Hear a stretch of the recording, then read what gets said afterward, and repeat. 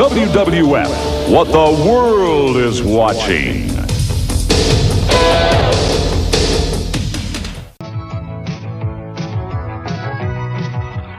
Oh man, I think I really got it together now. I got the eggs, the calcium, the carbohydrates, all the vitamins I need. Hulk, what's up? What are you doing? What do you mean, what's up, Mean Gene? I'm getting ready for that no-good low-life rattlesnake, Terry Funk, man. This is how you prepare for a title defense? You better believe it, Mean Gene. This is my high-test gasoline. This is a Hulkster's patented Python protein drink. And don't you dare give Terry Funk the recipe, man. I won't. Give it a good shot. That'll get you real pumped up, Mean Gene. Pretty good, huh? Whoa. Oh, yeah, Mean Gene. No. Secret formula? A little more biceps, a little more tries. You better try some more of this.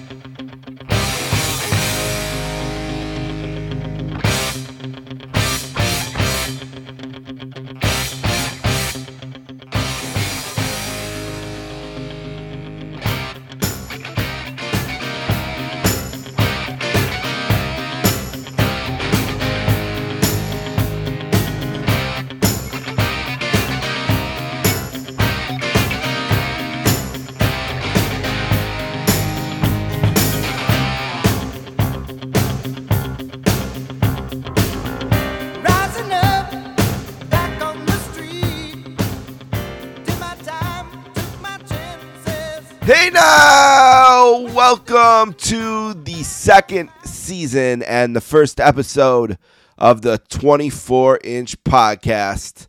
My name is Steve Bennett, and I had an idea, 15, 16 months ago now, that I wanted to do a wrestling-specific podcast.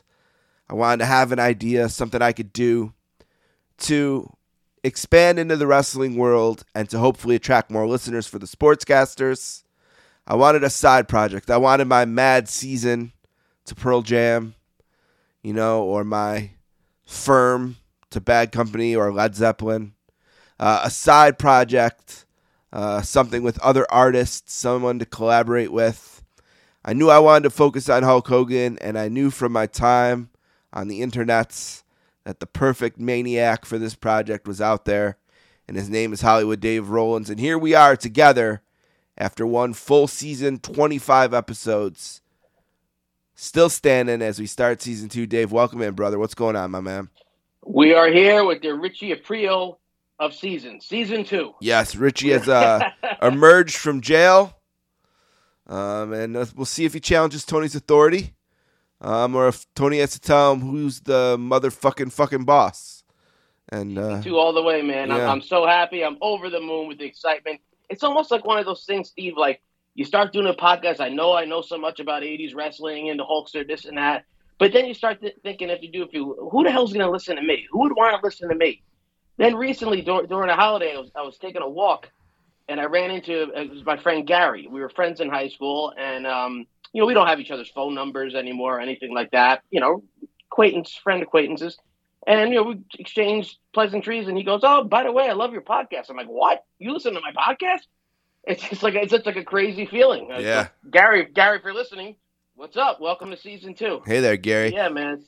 And a similar experience for me was during the end of the year when people were getting their wraparounds for Spotify, and we were on the most played playlists, top 5 podcasts, and some guy from Montana's phone. It's crazy, but we appreciate everyone who's listening. I think we did a great job with season 1. We want to do even better with season 2.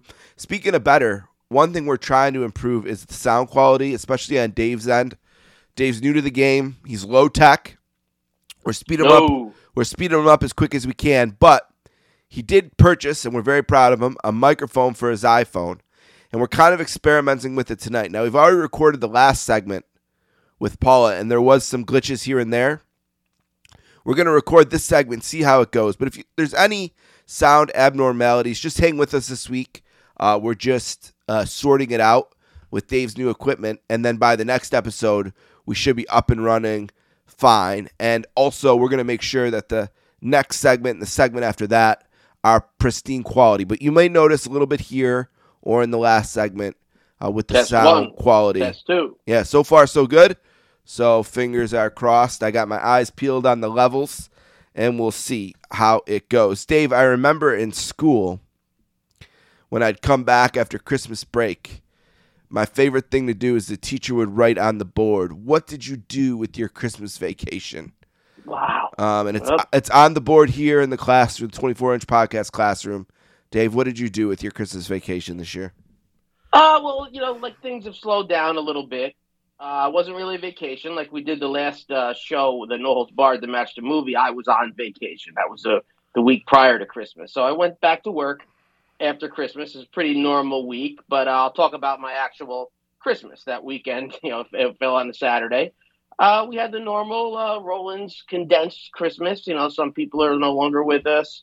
We don't really get together with the cousins and stuff like we used to either. But all I got to say to really wrap it up, a Christmas tree did go out the window and some wrapping paper went on fire. So it was a pretty normal Roland's Christmas. Was there fighting? You promised that there could be fighting. Jersey. Well, the Christmas tree going out the window. That was the fight? Certainly part. It had nothing to do with the fire. One of the things Okay. had nothing to do with each other. All right. And the best part is it had nothing to do with me. Dave was Zero. innocent. You were in the innocence. You know it. Yeah. Yeah. So we even though the crowd has gotten smaller, the fights get bigger, brother. And I wouldn't have it any other way. Everybody's over it. Even later in the night, everybody's over it. I guess it's just one of those things with family. There's always that one person. Did you have the Feast of the Seven Fishes? No 7 fishes. No shrimp and garlic. You know what I mean? And your normal pastas and different things like that. A lot of red wine. Best gift this year? Best gift this year? That's a good question. My dad, he got me a lot of cool shirts. He goes to BJ's. I don't know if you have BJ's Wholesale Club. Yeah. He's obsessed with that place. Yep. Yeah, and I don't know how good of shirts they are, but he's always very proud of them. He gets me like 10 shirts from there, so that's always very thoughtful of him. My sister got me a cool vest. I'm a big vest guy because it hides my my weight gain and my beer belly a lot, and makes me look almost normal again. And I got a lot of bottles of wine, about 5 bottles of wine from different people, and about 6 Dunkin' Donuts cards. And that pretty much wraps it all up. I'm sorry if I'm forgetting anybody. Did you do anything for New Year's? New Year's Eve. New Year's Eve, yeah. I got together with a few friends. Chet involved, my friend Jen, Jerry Stewart, as you know. The 4 of us went out for some drinks, and then we met up with an old-time friend, Robert Gerstenmeyer. If you're listening out there, what's up, Gerst? And then we went to a different bar, just a normal bar hopping, nothing too out of this world. It's been pretty quiet. Did you and Jerry kiss at midnight? No, I did be kissing the edge of my fist at Mark. And he's not a Mark with wrestling. He's a Mark with everything else in life. Yeah, and Dave gets him in kidding, trouble. Jerry, Dave gets him in trouble. Yeah, Dave gets. I love you, Jerry. I'm just kidding. But I know you don't know how to play a podcast anyway, so I can say whatever the fuck I want about you. Beautiful. I'm glad you had a good Christmas. Happy New Year. Things are great here in Buffalo, too. Yeah, quiet. Paula got her very first American Girl doll from my brother. She's pumped about that. And it's an 80s one. Was an American Girl. Yeah, it's an 80s one, so she's loving life there. It was good. That's very cool. Good times here. All right. Season 1. It's all in the archives. I'd love for you to go back to it if you're just joining us for the first time now. We have a spreadsheet back at our headquarters, and the episodes span from 1985, I believe. We didn't do 84, right? Or did we do 184? Yeah, we did the Hulk and Sheik. Of course. 84, and then all the way to WrestleMania 18. So that was the range. Yeah, we even done a couple of 84. We did a stud thing. Oh, and the Spectrum. Spectrum, yeah. So we went from 84 to whatever year WrestleMania 18 was. 2002, I think. Yeah, 2002. And all kind of stops in between. And we plan the same this year. But there's some other things to expect from Season 2. Here's what they are. 1, we're going to try to improve the tech, try to make it better, sound better. We're going to try to improve our consistency. Try to be here every 2 Thursdays, putting out a show as much as we can. We do the best there. Something we're going to do our best at. We're also going to do an appearance for the first time. We're going to get a table at WrestleCon, 80s WrestleCon in New Jersey. That's May 7th. Hopefully we'll see a lot of people out there. Yeah, Menin Sports Arena, old WWF stopping grounds at one time in Morristown, New Jersey. And the number one thing we're going to do is just enjoy the era. Enjoy the matches, the moments, and the pop culture and everything else that surrounds the era that we love so much, not just in, but also out of the ring. We're going to have Paula. She's going to be on. We're trying to get her on every episode for at least a little bit. I know everyone loves to hear from her. And she'll be on to talk about her emails and her opinions, which are always pretty unique. We just spent about a week and a half watching WrestleMania 4. Yeah, she's come such a long way from just growing up, seeing a kid grow up from the beginning when we first started this a year ago, more than a year ago now till now. It's like night and day. It's unbelievable. I can't imagine what it's going to be like even in a year, but she'll be at 80s WrestleCon too. We'll be out of it. We'll be out of a job. Yeah, certainly I will for sure. You'll be like, there'll be a coup. Paula and Dave are going to overthrow me, kick me out of the Hart Foundation. We're going to have our own show, brother. Yeah, I'm going to be out. I'm going to be Danny Davis going back to Jack Tunney asking if I can have my referee shirt back. They don't want me in the Hart Foundation anymore. But she'll be out in New Jersey as well, so hopefully you can come see her. Any other thoughts or expectations for New Jersey or for season 2, brother? I just want to start. We're going to start digging into maybe a little deeper.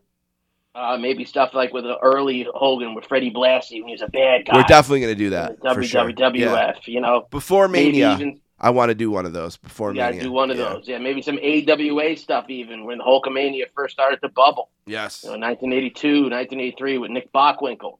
Looking at some of that stuff, Maybe not this season, but maybe by season 3 we might even peek our noses into TNA. He only had about 2 or 3 matches there. But, he was on a bunch of shows in the year 2010, 11, and 12. Just stuff to check out there. And one thing I always like to say about our podcast, there could be things that, may agitate me, the Meltzer stuff and different things agitate Steve. But we're never going to really hate on something entirely. We might say we might not like that. We want to have fun.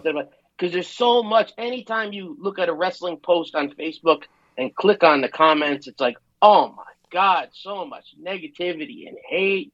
And all this crap, I just want to get away from all that. So if you're looking for that kind of stuff, you're not going to find it here at the 24-inch podcast. Maybe with Meltzer and CM Punk a little, but even so, with like Punk, I try to throw in something good about him too if I'm tearing him down.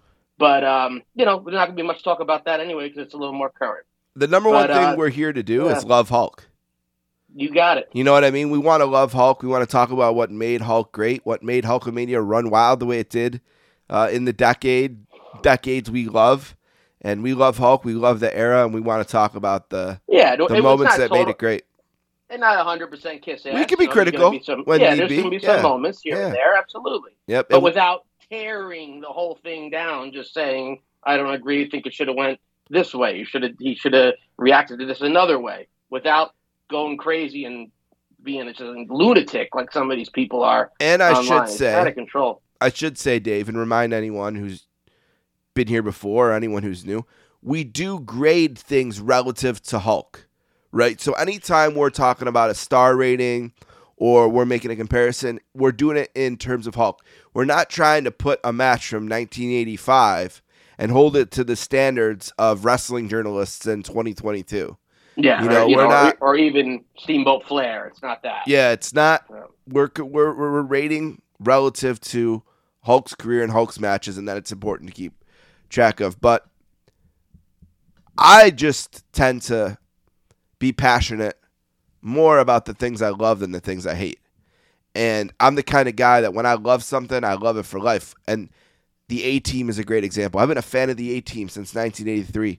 Paul and I watch an episode a week, probably, still to this day. Cool. The music that I love, the bands I've loved since I loved the bands, years and years and years. I'm the same way, my man. The sports teams. I've been a Saints fan since 1987, a Sabres fan since 1983. I'm not a flip-flopper like that. And the way the podcast can be good is if Dave and I are passionate and Paul is passionate. And what I'm passionate about more is the things I love than the things I don't. And so you're going to get more of what we love than what we don't. That's the way it always should be. And starting today, on today's show, we're going to kick off the year the way the year in wrestling kicked off so often in the era that we loved, and that's with a new episode of Saturday Night's Main Event. From 1986 right on through the show's run, pretty much, the first weekend of January meant the first episode of Saturday Night's Main Event. Saturday Night's Live would usually take the week off to celebrate the holidays, and it would mean a great wrestling card, and we're going to cover one tonight. The 1986 January episode of Saturday Night's Main Event from down in Florida. It's one that had a theme. It's an early episode. Was this the fourth episode? Yeah, it's the fourth episode. No, it's the fifth episode. Fourth episode of the season. Okay. Yeah, the fifth episode of the show, still in its early stages, still kind of feeling its way. I kind of always felt like... No, my apologies. It's the fourth episode. You're right. Fourth episode entirely. Okay. Fourth episode of Saturday Night's Main Event. Show's still kind of growing. But this is kind of the way we do it. We're going to take a break in a second. When we come back, we're going to do the bio of Hulk's opponent. And if we've already done Hulk's opponent, maybe we'll do someone else related to the show. But in this case, it's Terry Funk, and we have not done Funk yet. So we'll do That's an important one. Yeah, we'll do a quick bio of Terry Funk. We'll also look at the arena where this match was held, which is also one we haven't covered. If it comes up again, maybe we'll cover a different angle. Maybe we'll find something about the city. One time I know we were doing a show around Thanksgiving time, so we talked about wrestling and Thanksgiving. We usually do that in the second segment. Then when we come back in the third segment, one of the crown jewels of the podcast, the first thing we do, we read the news from when the match was held or when the match was recorded. For example, tonight, this match was recorded in December of 85. We're going to read the news from December of 85. So we've already read the news from January of 86. So keep the news fresh that way. Then we're going to go match by match on the Saturday Night's Main Event, saving Hulk's match to last. Then we'll do Hulk's match blow by blow. Then we'll rate it. Take a last break, come back, read your emails, give some plugs, and let you know what we're going to do on the next show. So that's how we're going to break it down. I think we're all set for tonight. Dave, you good? Are you ready to start season 2? I am more than ready to start season 2, brother. I'm ready to kick some ass. I just hope it doesn't end with Janice shooting you. Yeah, watch out. Watch out for that. That'd be terrible. She loved him. She did. But it was nice because Tony ended up burying him on a hill by the sun. So it was really nice of Tony to do that for her. Great heel. All right, let's take a break. When we come back, we are going to have the jacket on. I'm going to wear the jacket. I'm going to get that. Jacket. Yeah, I'm going to put the jacket on, and we're going to start talking about Terry Funk and wrestling in Tampa, Florida. We'll be right back.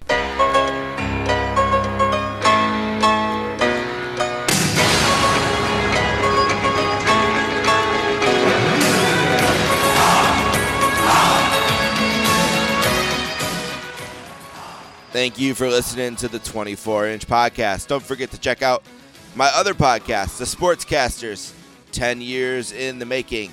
You can find it on Twitter, @sports_caster, or download episodes wherever you found this podcast. You can find the 24-Inch Podcast on Twitter as well. We're at the number 2, the number 4, the word inch podcast, @24-Inch Podcast. Email us at 24inchpodcast@gmail.com. Don't forget about our friend Peter Winson and Greeting from Allentown. It's at GF Allentown Pod.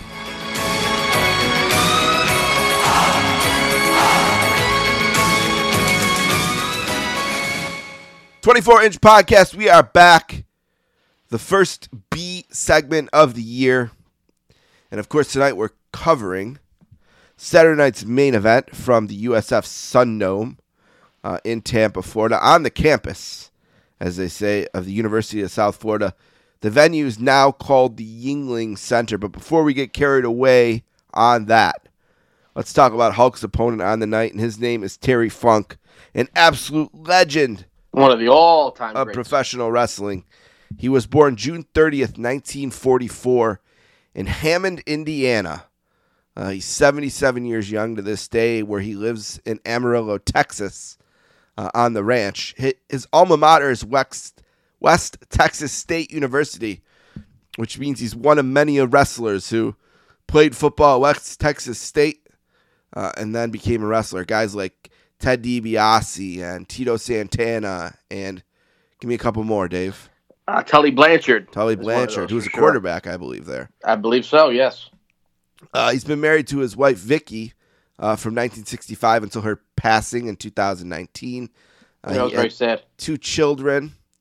Of course, his father was Dory Funk, his brother Dory Funk Jr., both, accomplished wrestlers of their own. He's had many ring names, of course, Chainsaw Charlie, Dr. Knows-It-All, the Texan, the Black Baron, and Terry Funk.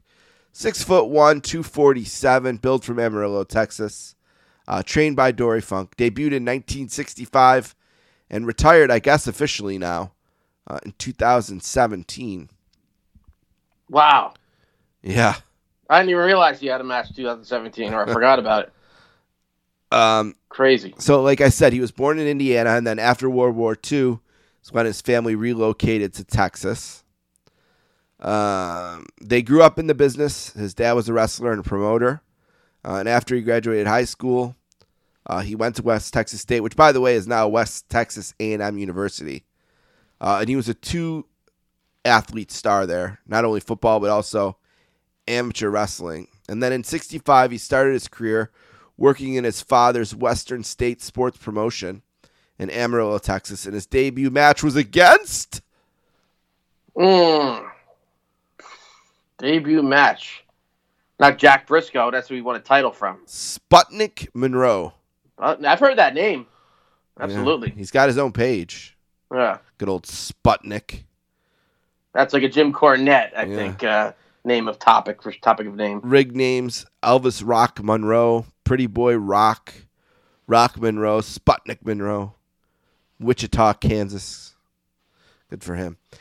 He and his brother quickly rose up the ranks as a tag team, and in single matches against top names like Ernie Ladd and Hank James. You're stealing money, Bundy. Bundy. He moved on to the NWA Championship Wrestling from Florida in 1970, and in 75 he defeated Jack Briscoe for the NWA World Heavyweight Championship in Miami when Dory failed to appear for a title shot. He began a 14-month title reign defending the title against guys like Jack Briscoe, Dusty Rhodes, Carlos Racha, Giant Baba, Pat O'Connor. In addition to North America, he went to Australia, Japan, and Singapore with the belt. And his historic title reign ended in Toronto when he was defeated by... the handsome one, Harley Race. Yes, who had earlier beaten Dory for NWA World Heavyweight Championship before losing it to Jack Briscoe. Race lifted Funk for a shin breaker and then trapped him in an Indian death leg lock. When Funk failed to respond to referee Fred Atkins, the match was stopped. So he pulled the old "I'm not going to give up, brother," but the match had to be stopped, passed out from the pain, and Harley Race was the champion. During 1981... I actually like that. I like that kind of finish. Oh, yeah, it's awesome. For a tough guy like that, too. Yeah, in our era, that was Savage losing the belt back to Flair in 92. Yes. Hershey. Yeah, and of course, the famous double turn with Austin, too. Of course, yeah, of course. During 81, Terry spent some time in the Continental Wrestling Association feuding with Lawler. I think everyone in wrestling spent some time doing that. The most memorable match in this feud happened in April of 81 at the Mid-South Coliseum in Tennessee. It took place in an empty arena with only Lance Russell, a cameraman, and a photographer present. Funk had challenged Lawler to this match at this time because he felt he was getting unfairly treated in Memphis, and I'm sure he was. The confrontation only lasted a few minutes and ended with Funk trying to put Lawler's eye out with a broken 2x4. But Lawler kicked Funk's elbow, causing him to hit himself in the eye. The tape aired on April 25th, 1981. That's a famous one. Sorry to cut you off, but they copied that, I guess, Mankind and The Rock at that Super Bowl. Yep. Super Bowl halftime. Yeah. I remember watching that Rock and Mankind match. Yeah, during the Super Bowl for sure. Terry and Dory also made names for themselves in Japan. Terry becoming star in the eyes of the Japanese fans with his over-the-top mannerisms. I mean, he's the perfect American wrestler in Japan, really. They were heels there until they faced the Sheik and Abdullah the Butcher in Tokyo. And that kind of made them faces.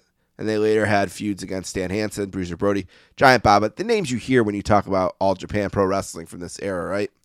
Yeah. And that brings us to 85, where he makes his World Wrestling Federation debut after a brief run with Vern in the AWA. He televised debut on Championship Wrestling. He beat... he beat Ricky Santana, who was known as Aldo Marino. Correct. There. But who'd he beat up? Mel Phillips. Funk attacked Phillips after Phillips made the mistake of putting on Funk's cowboy hat. You don't do that, damn it. I always, when I saw, like, I wasn't quite watching wrestling on a regular basis yet, but anytime I saw clips of it, I just didn't get it. Like, why is he putting the hat on? And then, like, an adult watching it with me was like, oh, because running out of room to carry shit. I'm like, all right, like, I guess. Like, I just never got it. Like, you're asking for it. Yeah. Like, a good guy, a face should beat you up, too, for doing that. Maybe he was asking for it. Shouldn't put on, like, on Hillbilly's hat, either, you know? Yeah, maybe he was looking for some contact. Couldn't happen to a better guy. Funk also had a gimmick of carrying a branding iron with him to ringside and used it to brand his former fallen opponents. And this attack on Phillips led to a feud with Junkyard Dog. In the mid-'80s, Funk teamed with Dory, who was calling himself Hoss, and Jimmy Jack Funk. It was a brother storyline. Tito Santana managed him. And then the Terry Funk and Hoss Funk. Tito Santana did what? I'm sorry. They were managed by Jimmy at the time. He had a heated rivalry with the Dog. And then the Dog and Tito faced them at WrestleMania 2. There we go. And Terry also had a series of matches against Hulk Hogan, and we're going to talk about one of them tonight. So that's Terry Funk up until around this point. Thoughts, Dave? Yeah, I just thoughts. I came a little late, like I always say on this podcast in season 1. I really didn't get into wrestling on a weekly basis and follow the storyline until summer of '86 when Orndorff turned on Hogan. But I would see pieces here and there. So I don't know if I was scared of him. I don't know if I got scared of him renting the Coliseum videos once I got into it later in '86, or I just happened to watch this with my grandma and see him from time to time. He was scary. But one of the funnier moments that's not as scary and just funny is on the TNT show. I don't even know if Terry was still there. It might have just been Jimmy Jack and Hoss and Jimmy Hart. But they dumped all that barbecue sauce on Lord Alfred Hayes, and they tied him up to a tree. It was brutal. Like you feel, even watching it now in hindsight, and all this is a joke, and TNT's a funny show, you feel bad for Alfred a little bit. Yeah. I think Terry may have been already gone. I'm not positive, but I think it might have just been Dory Funk Jr. and Jimmy Jack, Jesse Barr.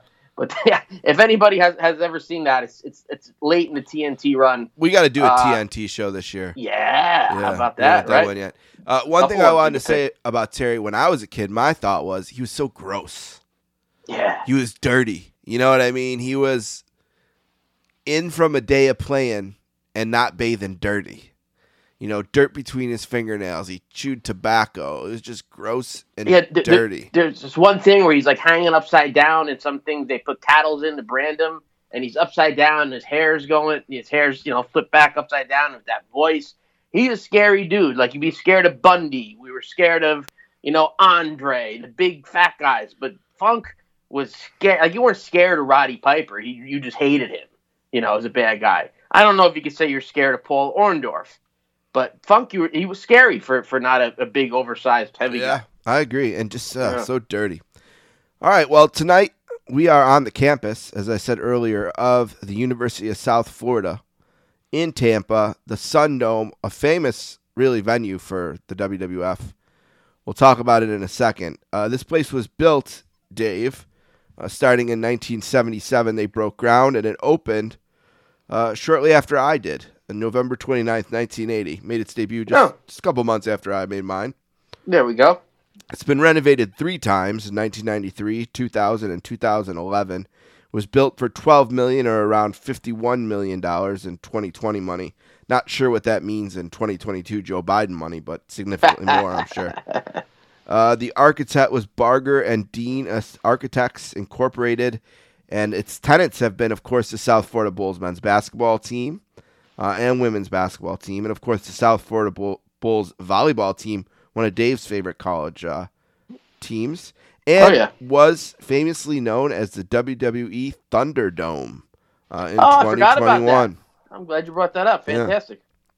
Yep. So they broke ground on this place in '77, and they built it over a couple years, and it opens in November.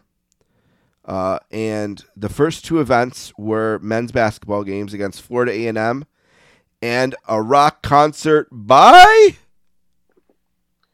Okay, year we're in the early 80s. We're in 81, November 80. of 80. November of 80. A rocker that's very much known for the theatrics. Mr. Alice Cooper. Mr. Alice Cooper. All right. One of my favorites. In 2000, the original inflatable roof was replaced with a more conventional hard dome. That takes away all its personality. Yeah, and additional facilities for the indoor sports programs were added around the main arena at about $8 million of a cost. And then in 2011, there was another renovation at $35 million. So they really put money into this place over and over again.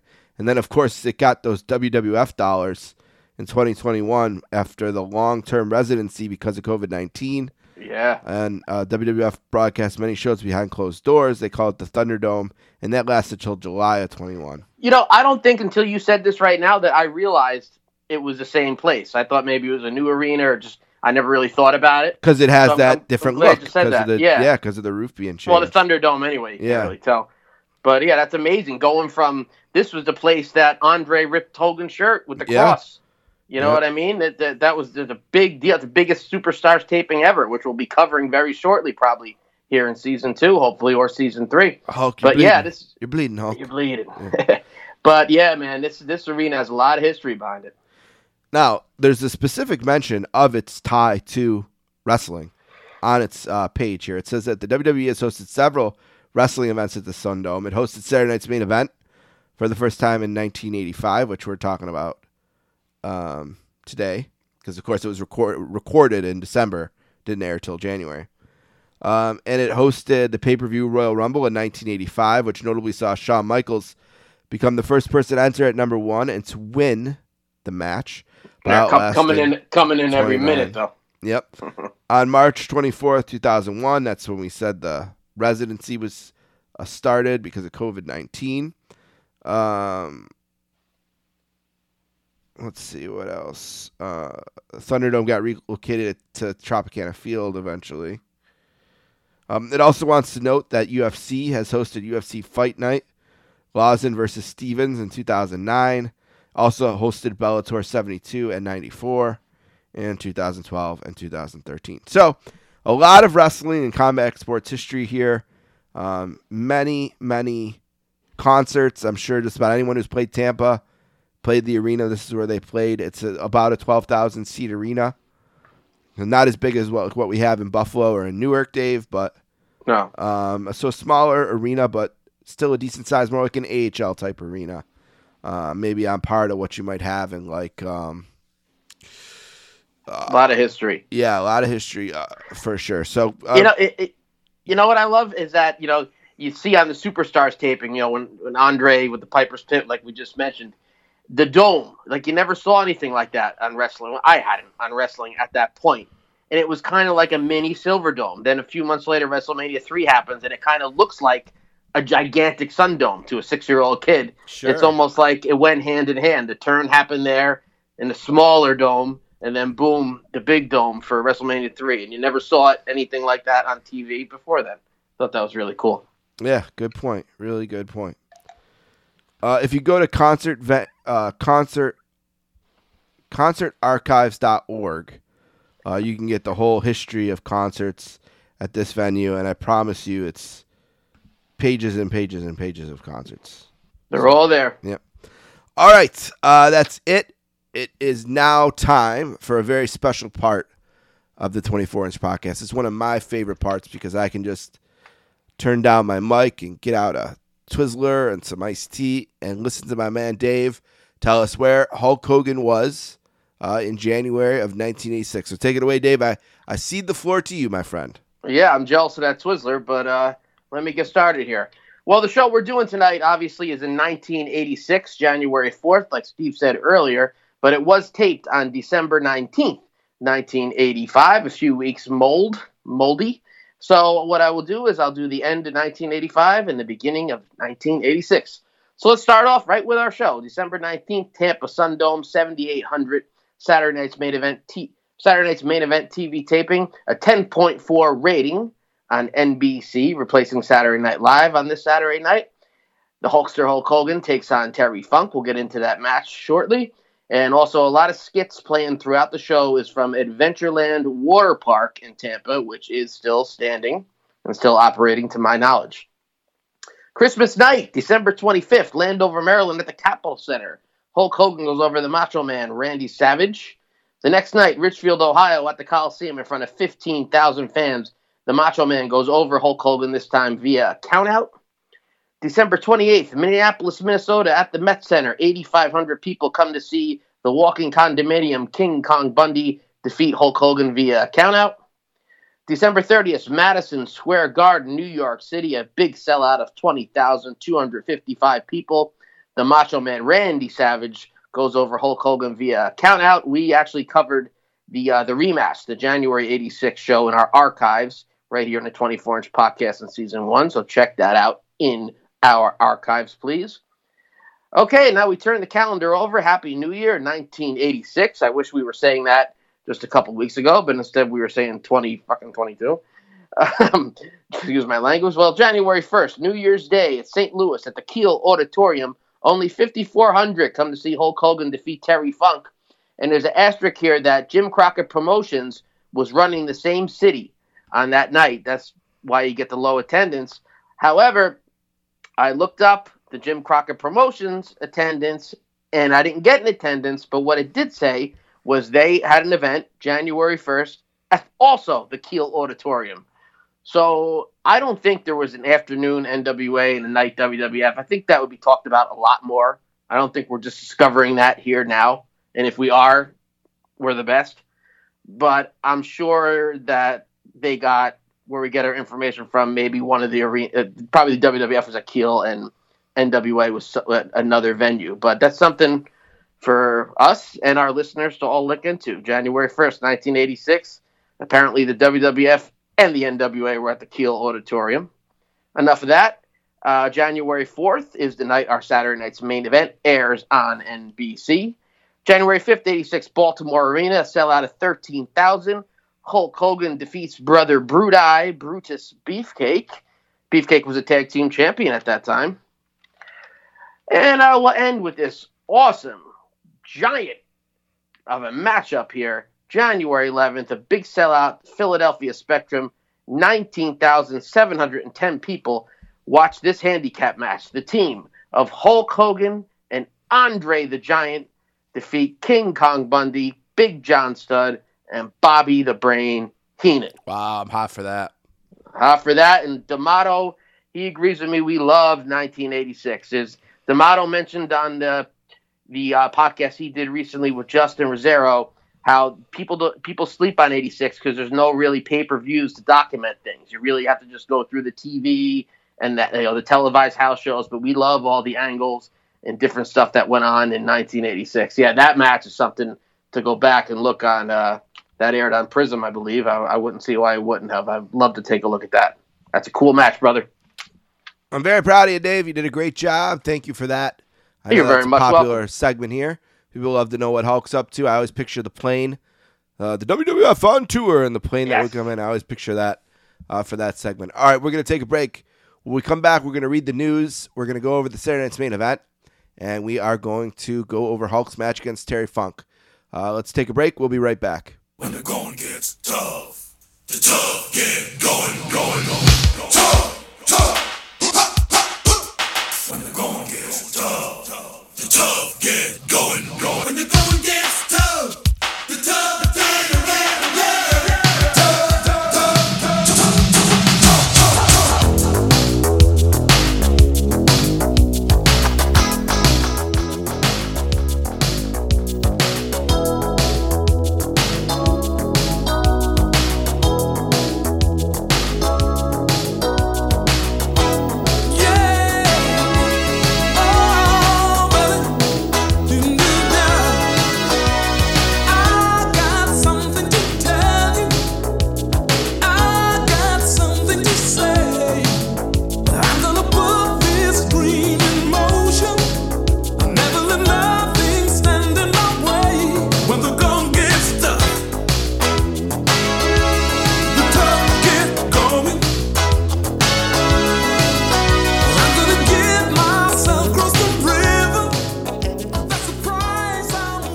24-inch podcast coming back here, season 2, experimenting a little bit with our technology, trying to improve everything for each other.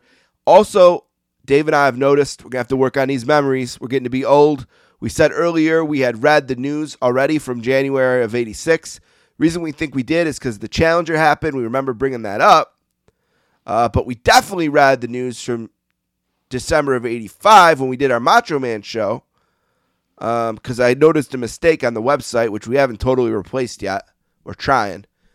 But in the end, we decided we're going to read the news from January of 86 today. So a correction from earlier. But Dave, with all that said, it's time to read the news!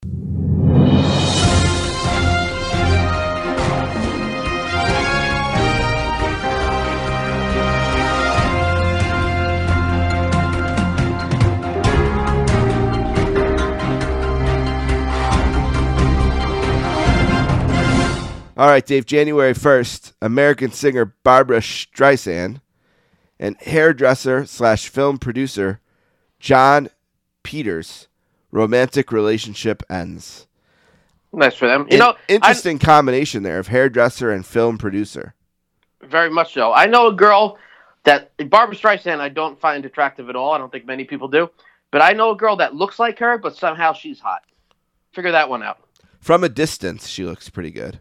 From a distance. Also, January 1st, good news for our friends in Aruba as they become independent from neighboring island Curaçao. The magnificent Curaçao. Yes. That's right around the time he went with Superstar, Billy Graham, right around the same time. He lost Aruba, but he gained Superstar. Which it's funny that you mentioned him. On his podcast today, he said something that I never knew before, that he was originally going to be the Brother Love character. Crazy. I never heard that. Yeah, we'll be doing a Morocco show soon. We'll get into that. January 1st, New York City Transit fare raises from 90 cents to $1.25? $1? Just a buck, brother. Just a buck. All right. Give me a buck. The 72nd Rose Bowl game, number 13 UCLA beats number 4 Iowa. Iowa's All-American running back Ronnie Harmon fumbles the ball 4 times in his last game. That sucks. Yeah. Last game, too. He'd also go on to be known in 1989. So what is that? How many years later? 5 years later. He dropped a touchdown pass in the end zone as a member of the Buffalo Bills against the Cleveland Browns in the playoffs. And the picture of him dropping the ball bouncing off his hands, was on my grandparents' fridge for probably 15 years. You know what? Yeah, I don't know much about sports. We all know that. But this guy's probably obviously a good player. An All-American. An All-American. Yeah, there you go. Yeah. But he just, in the big, when it matters, it seems like when all the eyes are on him, shit gets messed up. It's a shame. Yep. A few more bowl games on the first. Tennessee beat Miami 35-7. Michigan beat Nebraska. And in the Orange Bowl, number 3 Oklahoma beats number 1 Penn State 25-10 to claim the national championship. The star of that Oklahoma team was once a star of an episode of Saturday Night's Main Event as a guest at the ringside area. You remember this player? Yes, the blonde guy. Yes. With the spiked hair. Yes. What's his name? Come on, Dave. Oh, give me. He did the Gotcha Gun commercial. Double B's. Boz. The Boz. Brian Bosworth. Yes. That's good enough, right? Yeah, very good. January 2nd, Islanders right winger Mike Bossy scores his 499th and 500th career goal in the final 2:22 to lift New York to a 7-5 win over Boston. He's the 11th player to score 500 goals, and he may have scored more than anyone other than Gretzky had it not been for knee injuries. Bossy is in the top 5 all time in goals per game. One of the great hockey players ever. The hockey, man. The knees. Oh, yeah. You must go through on the ice with those skates. I couldn't even imagine that. It's a battle. Every hockey player has a knee injury in there. Oh, I couldn't even imagine. I have knee injuries, myself. I played football in high school, but I mean, just from wear and tear after that. It's high school so long ago, but I couldn't even imagine. Crazy, man. January 4th, NCAA basketball's David Robinson blocks a record 14 shots. He later go on to win an NBA title with who, Dave? Who did David Robinson lead to an NBA title? What? How about the Pistons? How about a team in Texas? Mavericks. Dallas Mavericks. No. Why don't you think of Ron Bass and what weapon he used on Brutus? Oh, the San Antonio Spurs. This is great. All right, January 4th, a great postseason. You want to talk about someone stepping up? How about Rams running back Eric Dickerson scoring twice and rushing for an NFL postseason record 248 yards and a 20-0 victory over the Dallas Cowboys? Whoa. What else do we got here? January 7th, the Netherlands Bank issues 250 guilder notes, which is big. Also on January 7th, President Reagan announces economic sanctions against Libya. You will pay Libya. January 8th, San Francisco Giants outfielder Willie McCovey is the 16th elected to the Major League Baseball Hall of Fame in his first year of eligibility, one of the all-time greats. I'm sure my dad would be happy about that. Big San Fran Giants fan. First baseman. Did I say outfielder? First baseman. McCovey Cove was in my head because that's in the outfield, but of course he was a first baseman. We saw them play the Phillies in '88 at the Philly Stadium. I guarantee if you said to your dad, Dad, tell me what you think about Willie McCovey, it's one of his favorite guys. I will ask him. Yeah. Let's see, what else? Oh, after losing a patent battle with Polaroid, and this is a very 80s story. After losing a patent battle with Polaroid, Kodak must give up its instant camera business. Did you have a Polaroid camera as a kid, Dave? I think so, yeah. These are not the Cola Wars. These are the film wars. I had the Kodak version. Did you? Kodak is a Rochester company, which is right down the road. And as a kid, my family had one of their instant cameras. And I never had... I thought that they were coolest, right? Instant cameras? Yeah, they're awesome. I used to work for an entertainment company with Anthony Pagano for years, actually, in my 20s. And, we would take Polaroids of, people at parties for them and, they'd pay or whatever. It was a big deal. Even back in the 2000s, huh? Mike McCready, the guitar player for Pearl Jam, published a book, I don't know how many years ago, maybe 5. Let me see, what does it say? It's called Of Potato Heads. What is it called? Of Potato Heads and Polaroids. My Life Inside and Outside of Pearl Jam. And it's a collection of Polaroids he's taken over the years. He still carries a Polaroid camera everywhere. And Polaroids of Mr. Potato Head? Yes, it's exclusively pictures of Potato Head. That would be like a cool album cover from the 90s. Very 90s, like a Polaroid picture of Mr. Potato Head. That's the album cover. If it exists, it could work. There's a good chance Mike McCready took the picture. There you go. Another legend of sports this month, a lot of legends here. Kareem Abdul-Jabbar of the Lakers scores his 34,000th career point during a win over the Pacers. He's the only player to reach the milestone at that time. He does remain the all-time scorer today at 38,387. And also an excellent history teacher. Taught Gary Coleman very well. Arnold Jackson. One of the best.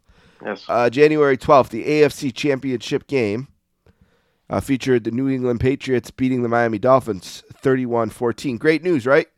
Patriots, you're going to the Super Bowl. Later that day at Soldier Field, the 1985 Chicago Bears beat the Los Angeles Rams 24-0. So Super Bowl shuffle. Yes, it's on to New Orleans, which we'll get to in a minute, and I'll tell you more about it then. So it's Bears Patriots in the Super Bowl. One of the most famous NFL teams of all time. Teams without a doubt. Bears. Yep. Yeah. It leaked into wrestling as well. Absolutely. Obviously. Yep. Montreal has a rookie goaltender. He records his first of 66 career shutouts in a 4-0 win against the Jets. And later that year, he'll lead the Canadiens to a Stanley Cup. What's this rookie goaltender's name, Dave? A mega NHL star.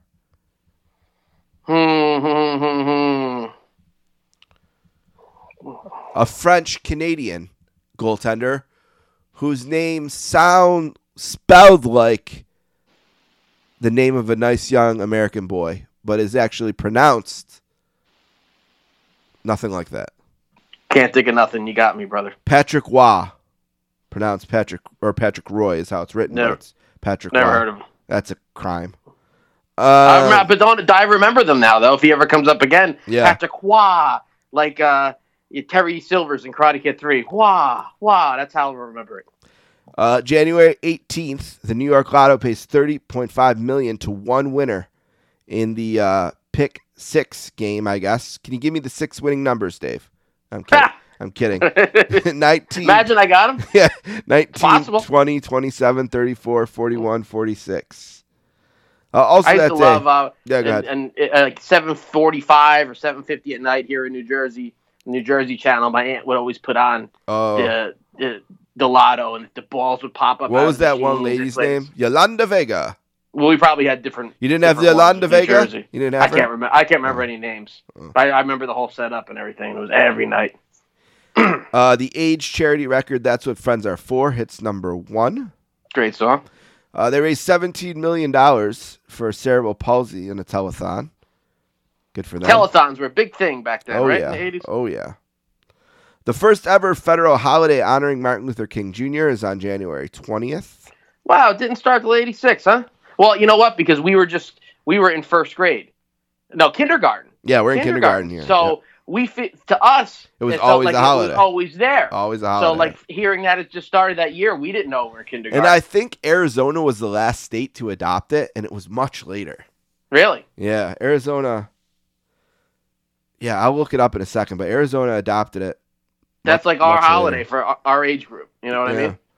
Good, great man. Proud to have that. Always glad to have the day off in January for the King. January 21st, Czech tennis star Ivan Lendl defeats Boris Becker at the Garden to win a... Now, I never heard of Boris Becker before I met you, and now I know him. Good, I'm very proud of you. I'll You're learning. Throw that name in tennis questions. I might get it wrong, but I'll throw it out there. Patrick Waugh needs to be in the name. Patrick Waugh. I remember from Mr. Miyagi making fun of Terry Silver in Karate Kid 3. All right, big day of music here, Dave. January 23rd, the inaugural class of the Rock and Roll Hall of Fame. Give me some names that you think are members of the inaugural I know class. some of them. All right, let's hear it. Some of them. Well, Elvis. Elvis is one, yes. Were the Beatles in there? Nope, I thought. Nope. Really? Yeah. Well, I should know more. Chuck Berry? Chuck Berry, yep. Oh, God, I'm going to... A few more black guys that you know for sure. Little Richard? How about Little Richard? Little Richard? Chuck Berry? I said Chuck Berry. Oh, you did. How about this? Yeah. How about don't leave this guy on the table. Come on. Ow! James Brown. James Brown. How about a blind guy? Well, it's still early for Stevie Wonder, so I'll go with Ray Charles. Ray Charles, correct. Sam Cooke. Sam Cooke, that's Stand By Me. Fats Domino. Everly Brothers. Ooh, great group. Buddy Holly. And how about the Four Seasons? I think it was 1990. Yeah, no Four Seasons. Jerry Lee Lewis. Little Great Balls of Richard. Fire. Robert Johnson. Jimmy Rogers. Jimmy Yancey. Alan Freed. John Hammond. And Sam Phillips. The first class of the Rock and Roll Hall of Fame. Yeah, a couple of those latter ones. So still no Motley Crue, Scorpions, Iron Maiden, Judas Priest. We go on and on. Bad Company. Bad Company. There's a couple more, too, big ones. Not that I'm the biggest Iron Maiden or Judas Priest, but they deserve to be in there. Sure. There's other ones, too, that were just, we'd have to think about. Metal and classic rock in general, very, very disgracefully mistreated genre by the Rock Pearl and Roll Jam yet? They were first ballot Hall of Famers. They were first ballot? Okay. January 24th, the 43rd Golden Globes. Out of Africa, John Voight and Whoopi Goldberg are big winners. John Voight's car. I wonder if he drove his car there. That's a beautiful car. It really is a fabulous machine. The pencil in the front. Beautiful. Super Bowl 20, Dave. January 26th, Louisiana Superdome. New Orleans, Louisiana. Chicago Bears defeated the New England Patriots 46-10. The MVP was Richard Dent. It's the first Super Bowl I ever watched. I remember it clear as day where we watched it. My dad's friend Dave Dishner's house. Dave Dishner had a IROC Z28. Cool. And he liked to sports gamble. 85 Bears and an IROC. Yep. Can't go wrong. He was all in on the Bears that day, making all kinds of money. Refrigerator Perry scored a touchdown. Dave, yeah, I remember that. what Bears player did not score a touchdown? And Coach Mike Ditka says to this day it's one of his greatest regrets as a coach to not make sure this famous Chicago Bear running back got a touchdown that day. Walter Payton? Walter Payton, good job. Sweetness. The 27th to 13th American Music Awards, Whitney Houston and my guy Huey Lewis, big winners that day. All right. I could dig that. Sad day on January 28th. The Space Shuttle Challenger explodes 73 seconds after liftoff from Cape Canaveral with all 7 crew members killed, including Krista McAuliffe, who was the first teacher in space. And I watched this with my kindergarten class in the classroom. We were all sitting Indian style, which is what we called it then. I think they call it crisscross applesauce now, but we were sitting with our legs folded underneath ourselves. Whole class was there watching it. And I just remember the teacher saying it was time to go back to our desks. And she shut it off and didn't say another word about it. I wish I had a memory like that. I don't. I remember everybody being upset and everything like that. I'm not sure if they showed it in my kindergarten or not. What time of the day did it happen? 'Cause I had the morning. It was kindergarten. We still went half days. Yeah. Yeah, I mean, it happened probably like around lunchtime, maybe. Lunchtime, yeah, it might have been out by then.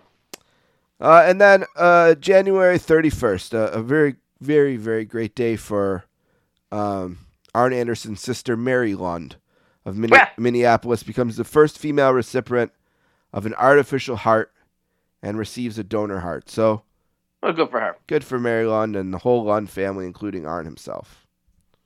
And that's Indeed. the news for January of 1986. Very enjoyable. All right, Dave. Saturday night's main event, brother. This is a memorable one. This is. And we start with the themes. And the show opens with a bright, bright picture of a water slide. A giant water slide. Because the fun in the sun is going to be the theme kind of for the night, you know? There's the Halloween episode, you know, where they played the games, the themes. What's the other early themes, Dave? Mother's Day. Mother's Day, good one, yep. And actually, believe it or not, between Mother's Day, Halloween, and this one, they stopped them after this. Yeah. And didn't start them up again until when they were like a jungle theme with animals, the Animal Kingdom, and then they did the Oktoberfest, which is really funny. That's all in 1990. So they did those 3 early on, yep, 85 and 86. 90s, yep. And again, in 90s. People think they were all themed when it's only like 6 episodes, you know? I want to give a thank you to Justin Rosero and Scott Criscola from the Place to Be Nation. Sent me some notes from their podcast, so I didn't have to retranscribe them. Legends. Yep, I'm going to read some of that, so just want to thank those guys. Make sure you check out their show, Place to Be Nation Wrestling Feed. They're out in the year 2007 somewhere without. They're just like, to me, they're like in the middle of the ocean. And I don't know where to find them. They still do, like, the first half, though, they still do 93, where they were, like, the Herb Kuhn stuff, and the movies and the pop culture is in 93. But then for the wrestling event, they jumped to 2007. Yeah. I mean, so I know they're out there, but I can't find them. We get a series of promos to kick things off. Hogan and Gene are drinking protein shakes. Piper and Jesse are getting massages by bikini babes while watching the hillbillies float around in the lazy river, which is a hilarious spot. Vince and Jesse open the show with Jesse brags about being the first announcer to call a show and wrestle on that show. And then he brings in Bobby Heenan to cover for him while he's away. And it's a historic moment in wrestling, Dave, right? Because it's Bobby Heenan's debut in the booth. Debut. You know, a lot of people might not know. They might think he did a garden show in 85 or an all-star wrestling in 84, 85. Never. He didn't do any commentary mic work until right here. And so it's very historic. And this is Jesse's last TV match. Wild. So, I mean, he may have had something on Nesson or, you know, Boston, something but local, national TV. National TV, this is it for Jesse. Well, we got Mean Gene, and he's chatting with Piper, Jesse, and Orton in the aisle. And, of course, they're making fun of the hillbillies, bringing up their showdown in the last Saturday night's main event, which was the wedding. Gene then gives a turn to the hillbillies. Jim says they're going to behave like pro athletes, and their family honor is on the line, and they're going to do whatever it takes to win. And that brings us to the first match, and that is, of course, the 6-man tag of Jesse Ventura, Roddy Piper, and Bob Orton defeating Hillbilly Jim, Uncle Elmer, and Cousin Luke at 8 minutes. They gave him 8 minutes. The heels win, frustrate the Hillbilly family. Look at, it's special to see Jesse. There's tons of comedy here. Watching Uncle Elmer and Cousin Luke, it's not my favorite wrestling, but they pull it off here. It's a good 8 minutes. They gave it time, but maybe not too much time. But really, it's about all the theatrics and the talking and the comments. You know, the Jesse Piper making fun of the kissing from the wedding and all that is really what it's about. Two carps. What are your thoughts, Dave? Actually, I wanted to make mention this is the debut. Well, he debuted on TV earlier this day on Championship Wrestling, but the debut of Cousin Luke, who replaced Cousin Junior in the Hillbillies, and Cousin Luke's a Jersey guy, Gene Lewis, who did the Indies here for many, many years in the 90s and 2000s and passed away maybe 5 or 6 years ago. But I thought he brought some fire into this match. He did a lot. He did most of the ring work for the Hillbillies, and it was better than it looks on paper. Yeah, and there was a lot of fire from Cousin Luke. Hillbilly Jim, of course, a great character. Elmer never does too much, but I love the ending where Piper doesn't just put him asleep with a sleeper hold; he lets him go, and Luke makes a comeback, and then Ace hits Luke with the cast coming off the ropes, and then Piper puts him back in the sleeper hold, and he's not really asleep; he's knocked out from the cast, but the referee thinks he fell asleep from the sleeper hold. That's great booking. Yeah, in my opinion, that's something that's missing, that's lost now.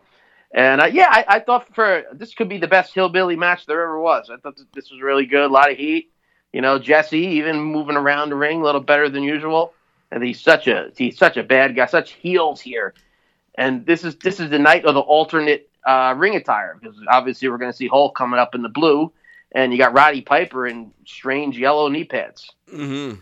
And also, we got to mention the ring here in Tampa. It's blue ring. It's a weird really, ring. It's low off the ground, and the posts are sticking up. It's just like a lot of these arenas had their own ring, and they would instead, I guess, save expenses.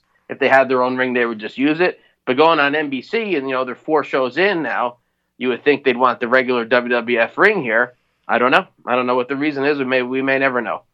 But the ring just doesn't look right for this. This looks like an NWA ring or something. It just looks really dingy for a big NBC show. Still pulled in a big rating, but it's just one of those things. Yeah, I should have mentioned earlier. This was taped on December 19th, 85.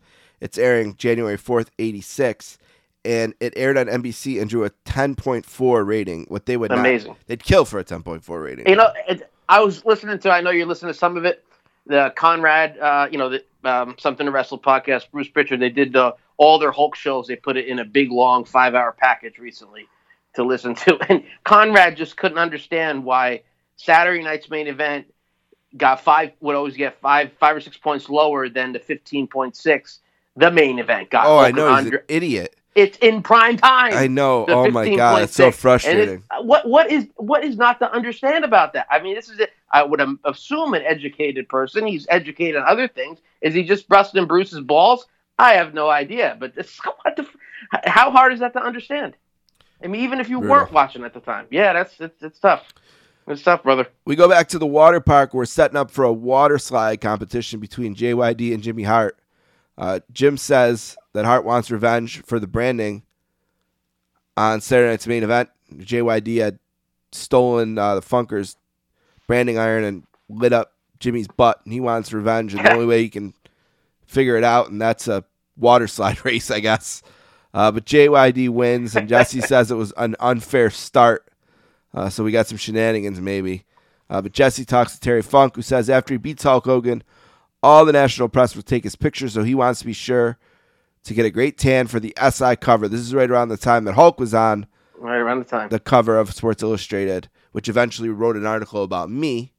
Yeah. But you may be on the cover of 2022 coming up. Yeah. Unlikely, but they did write about me. So well, if they do, I'm going to make sure. I'm going to make sure I cut a promo in Seaside Heights at Waterworks out by the slide about how it should be Hollywood. Dave Rowland's on the cover of Sports Illustrated, brother. But anyway, have you ever gone down one of those big slides? Yeah, I love it. Love it. Good and fun. You would always, like I said, Waterworks in Seaside Heights, New Jersey, still there. I don't think they have the big slide like this anymore. You said you never went to The one the documentary is made about where they got injured. Yeah, though, right? that's Action Park. No, I've Action never been Park, there. yeah. Because my parents owned a house. They still own it in Jersey Shore. So it's always like, we're going there in the summer. Why go there? But anyway, we used to, at these slides, when we start getting a little older, 12, 13 years old, you'd wait for the girls to come down at the bottom because you always got a boobie pop out. Yes. I would get a big wedgie. It'd be embarrassing. Like my shorts would come up, my butts would be hanging out like Rikishi or something. Oh, dude, we had the wave pool at Darien Lake, the amusement park here. There's a wave pool in the water park, and me and my friend would just go to the wave pool to see boobs. Yeah. I mean, it was nonstop. Like every time a wave would come, someone's shirt came down. Nonstop. So, unbelievable. As a 14-year-old, nothing better than that. Nothing better. I mean, the things would just stick in your mind. Even in the lazy river, you get I don't even want to get into some of this stuff here on the podcast. We might get canceled. But as a 14-year-old too, it's normal. It's normal. As a 14-year-old, boobs of all ages are great. Yeah. You're 14. You see a 14-year-old boob, you're good. See a 60-year-old boob, you're good. You just want to see all a boob. good. So it was a great time as a 14-year-old. Water park was the place. All right, next up is Hulk. We're going to skip all that stuff. We're going to save Hulk for the end. So fast forward ahead, and Gene catches up with George Steele and Lou Albano at the water park. Steele is playing with a rubber ducky in the waiting pool, and Gene asks if Steele will have any rust or be at 100%. Albano says he's going to be ready. Jesse's talking to Savage and Liz frets as Savage says he's the macho man while Steele is the animal. Speaking of boobs. Ooh la la. Jesse reveals Liz can't swim, and Savage then throws her off a platform into a giant pool as she freaks out in the water. And this is the kind of thing that Peter Rosenberg, complained about on that documentary that A&E did that was a hit piece. For some reason, people can't understand that wasn't Randy and Liz. That was Macho Man. It's a skit. Yeah. It's a skit. Everything on wrestling is a skit. It was that. And in my kind opinion, of a thing. even the Montreal Screwjob. That's just my opinion. It's part of the show. Enough for it. Because if it's Hulk Hogan or somebody they don't like, it's real. If it's CM Punk doing it, then it's okay. Then it's part of the show. Or Daniel Bryan. Just to switch gears, is this the first? This is the first, I want to say, Jesse and George and Macho Man match, right? Of many? It is the very first. Many. First TV one. I don't even think there was a house show one. I think this is their first meeting entirely. But it's Randy Savage with Elizabeth defeating George Steele with Captain Lou. I don't think we see Captain Lou with George in one of these matches again. 406. Randy makes kind of quick work of him. And it kind of is interesting because it feels a little bit like the end. But it's far from it. I mean, these guys will have so many matches, but it really did feel Well, it's because he fell in love with Elizabeth. Yeah, he falls in love with Elizabeth here, and it's away we go. Such beautiful booking. The Animal, Beauty, and the Beast. It's so simple, but so good, and everybody was into this feud. People that look back at wrestling now, they say about George Steele, the guy was over like $1 million. He can't wrestle a lick. He can't wrestle, but he could work. There's two different things there. He could draw money. They mention him in Seinfeld. That means something. They're not mentioning, you say, Bret Hart, love him. They're not mentioning him in Seinfeld. They're mentioning George the Animal Steele. There's something there. You know what I mean? That these fans today just want to ignore. Bret was on The Simpsons, though. Or The Simpsons, whatever. But, yeah. Point taken. Oh, Bret, you're saying Bret was on The Simpsons. Sure. Yeah. I love Bret Hart. No, I get your point. Yeah, I'm a much bigger Bret Hart fan than George Steele. He transcends the match. Yeah. He transcends wrestling. He's bigger than just George Steele, the wrestler. Yeah. But adults were into this. Yeah. The Animal and Elizabeth. It was huge. It was huge. One of the biggest feuds in WWF history, George Steele and Macho Man. And we'll be talking about it on and off on this podcast forever, pretty much. Yeah, you can't get away from it. Next up, one of Paula's favorite things, a special 1985 Year in Review music video. She loves wrestling and music videos. Anytime those are together, she loves them, and she popped for this. Mostly just highlights from 85, lots of WrestleMania 1 stuff in there. And the great Billy Ocean, when the going gets tough. When the going gets tough. I love how they put the movements of the wrestlers with the music. Every time Billy Ocean goes, whoa, you see like Vince McMahon singing. Or you see Macho Man doing something. And when you say, I gotta get it through to you, you see Orndorff pounding on the dressing room door, trying to get in. the whole song. I mean, the whole video goes with the words to the song. If you look back at Amazing. it, really, really cool. Love the song. This is one of the songs I always connect with wrestling because they played it not only here. They would play it on the Championship Wrestlings and All Stars. When they were going to break and stuff. This and Owner of a Lonely Heart, constant. Anytime I hear it, I think it's this is a wrestling song. And this is They why would play you got to them so watch, if you can, the originals, because this is obviously cut out on the network. It's destroyed. They might as well just cut the whole segment out Yep. because it completely ruins it. In my opinion. Gene talks to Nikolai about the big peace match tonight. Nikolai says it's the first step to end American superiorism due to better wrestling. Iron Sheik shows up and spits on America, and Blassie says tonight proves America is a paper tiger and that Sheik is just here to support his friend. It's nice to get classy Freddie Blassie on Saturday Night's Main Event. Yeah. Jesse talks to Kirshner at the water park. He talks about being able to parachute anywhere thanks to his training. Jesse says combat taxes won't be allowed in this peace match, just wrestling. Kirchner shows the proper technique to drop into the water by hand gliding into it, and a special rest in peace to Corporal Kirchner, who just recently passed away. Recently departed. It hit me a little hard, harder than I thought it was. Corporal, young guy, seemed healthy. You know what I mean? You wouldn't think of him going. There was a rumor he died years ago. I In remember 2006, that. Yeah. And then when that wasn't true, you felt like he was going to live forever. Wasn't a giant fan of the guy, but he's a big part of our era, the LJNs, the Bendies, and all. And and he seemed like I always thought he could have came back, because he was like green here, not talking about his outfit, green in the ring, and I thought he would have been a part of Sergeant Slaughter's crew as a bad guys, Iraqi sympathizers. They always got like the military type guys. They got Sheik back. They had Adnan Al-Kaisi come in. I thought Corporal Kirchner could have come in with that raspy voice. I used to be Corporal Kirchner and been good there. But, this is a cool segment. I remember always liking it as a kid there. And Burning Heart playing by the Great Survivor from Rocky IV. Nikolai belts out the national anthem as always. Good heat there. Kirchner's entrance cuts off the singing, and they're off. Volkov defeats Kirchner 4-32. The first couple matches on this card were about 8 minutes. The last few are about 4 minutes. It's how they split up the time. But in the end, the heel goes over, unlike at WrestleMania, where they're going to flip it. So and this was a peace match for Gorbachev and Reagan. Yes. That just went down. Surprised it wasn't I was probably in the news of December. Yeah, exactly. December and November. Yeah. All right, we see clips of Morocco surfing at the water park. Anything else on that match, or are you good? Just, the summit of Gorbachev and Reagan. I don't see how, when I was rewatching it, I didn't see how Nikolai really cheated. He clotheslined him on the rope. I guess it was supposed to be like a catch-as-catch-can type match, because shaking hands and everything because of the peace thing. But Nikolai got a little dirty and got the win. Of course. Gene talks to Morocco and Fuji and says they have a history of using illegal moves in their matches. Morocco laughs it off and says maybe if he was a mailman, he'd be afraid of a dog. And Fuji talks about how they cook dogs in his country. You ain't kidding. And feed them to people. Gene chats. I'm not saying about his country. I'm talking about him. Right. Personally.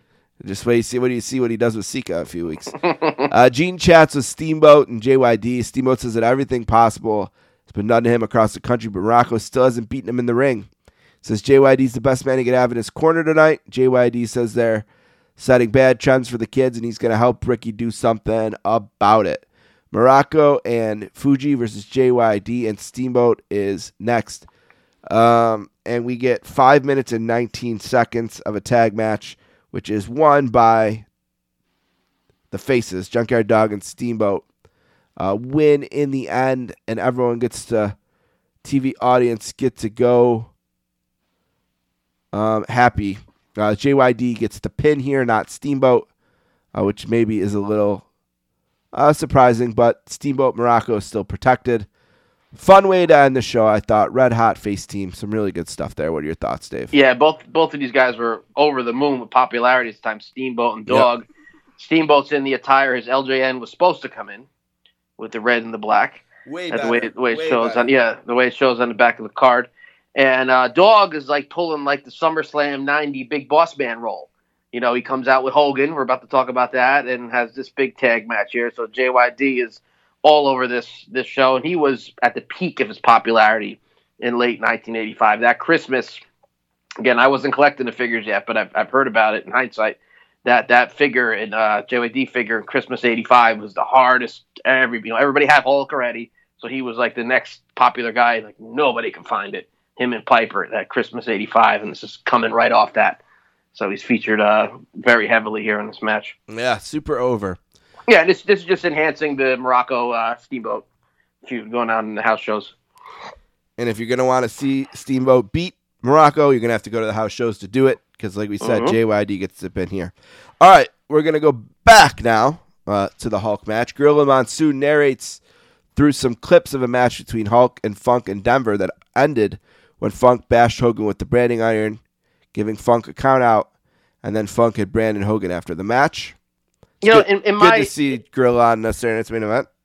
In my research, unless I missed something, even before, I didn't do this recently, I've done this before we've done the podcast, maybe 6, 7, 8, 9, 10, even 10 years ago.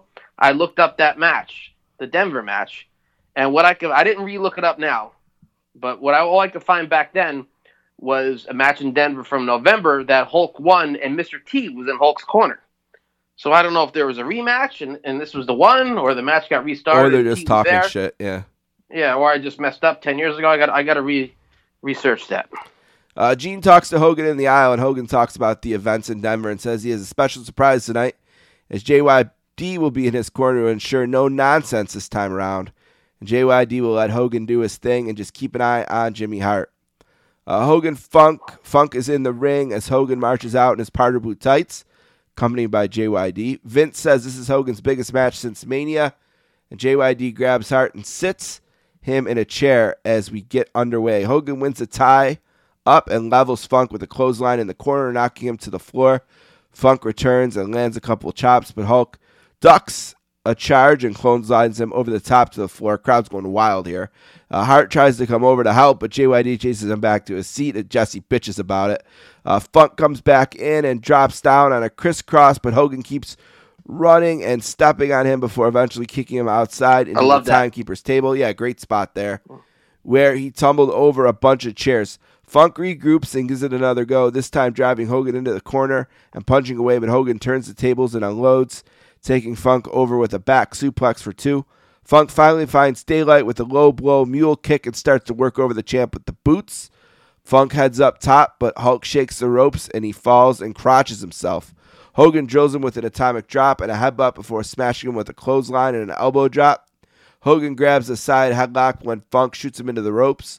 Hart hooks his foot. Hogan comes out after him, leading to JYD chasing Hart under the ring. And they have a great camera angle of them like looking under the ring at him, which I thought was well done. They never did that with Doink or anything later. Yeah, it was really cool. You could see him under there, yeah.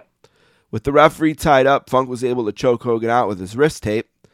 Funk followed with a pile driver for a close fall, leading to Jesse bitching about a slow count. Funk punches away, and the crowd and JYD work to rally Hogan, who then hulks up and clubs Funk with right hands and a back elbow. Hogan followed with a big boot that knocked Funk to the floor.